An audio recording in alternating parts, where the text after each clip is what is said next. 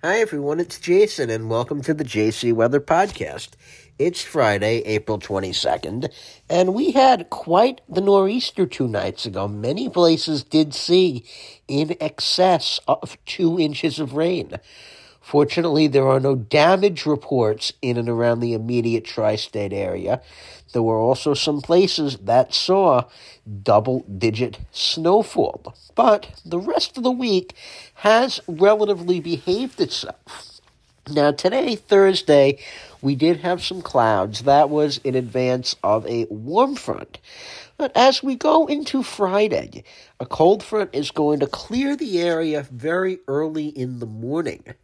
And Friday actually looks like it's going to turn out to be a nice day. It looks like the cold advection is going to lag behind the front. And we are going to have compressional heating and a northwest wind. So Friday, we're going to turn mostly sunny. Many areas will get into the upper 60s. It's possible New York City could hit 70. And then Friday night will be partly cloudy and drop back into the upper 40s. Now, during the course of the weekend, we're going to be kind of in this intricate dance. We're going to have ridging to our south at the surface and aloft, and we're going to watch a stationary front really develop right overhead, starting later Saturday and into Sunday. It's going to produce a few showers perhaps at times, but it's also going to make a big difference in temperatures, especially if this front sets up right over New York City and Long Island, as it looks like it's going to do. So Saturday, we'll call it mostly sunny in the morning, then mostly cloudy. We'll have highs in the low 60s. And Saturday night will be mainly cloudy with a few showers around. We'll fall back into the upper 40s. Now, Sunday, if that front is able to move further north, we'll get into mostly sunny conditions and see highs in the low 70s before falling back into the low 50s. I want to emphasize that any showers that we get late Saturday and Saturday night will be just that. No severe weather is expected here this weekend, but there is some to talk about. So, the United States has seen a robust severe weather outbreak, really for, feels like the past several months, almost ad nauseum, and makes us ask the question, what day is the peak of tornado season? And that's kind of a complicated answer. It's easy with hurricane season. Many weather enthusiasts know that comes on September 10th.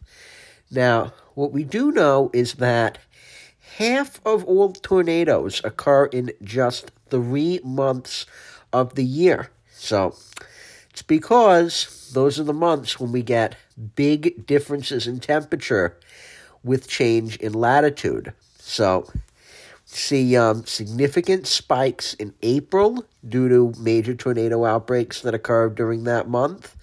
The busiest, though, is May. May is when the U.S. gets 22% of its yearly total of tornadoes. And May also features the 7-day average peak of the tornado season. It's somewhere between May 19th and May 26th. About 6% of all tornado reports have occurred during that week.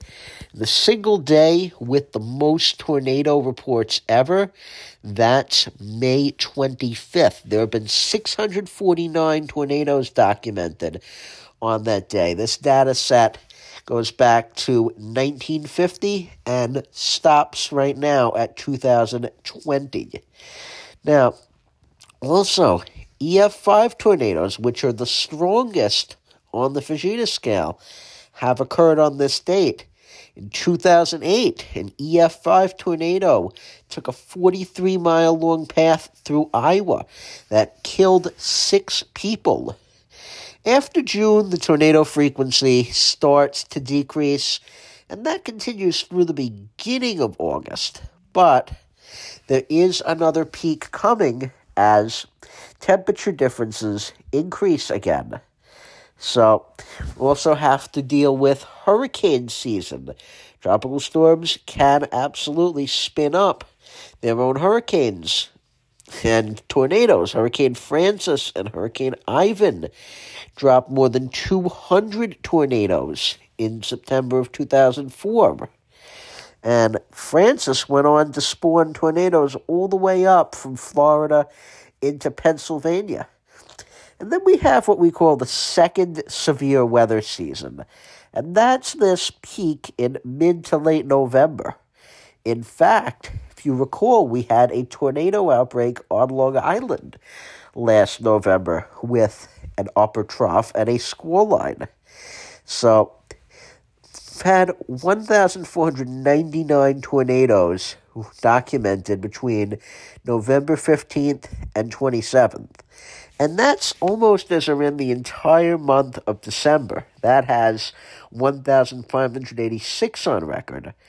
Now, in particular, November 15th to 17th was a very bad stretch. We had 580 tornadoes observed on those days. And these encompassed major outbreaks in 1989, 2005, and 2015. So I want to thank AccuWeather for all of these great statistics. There have also been tornado outbreaks in December. There was one December 23rd to Christmas Day. Also, 1982 and 2015 stand out for tornadoes in the month of December. I'm Jason, and thank you for listening. You can find out more by going to jcmeteorologicalservices.com, on Facebook at JC Weather NYC in Long Island, and for a more intimate experience on Patreon at JC Weather.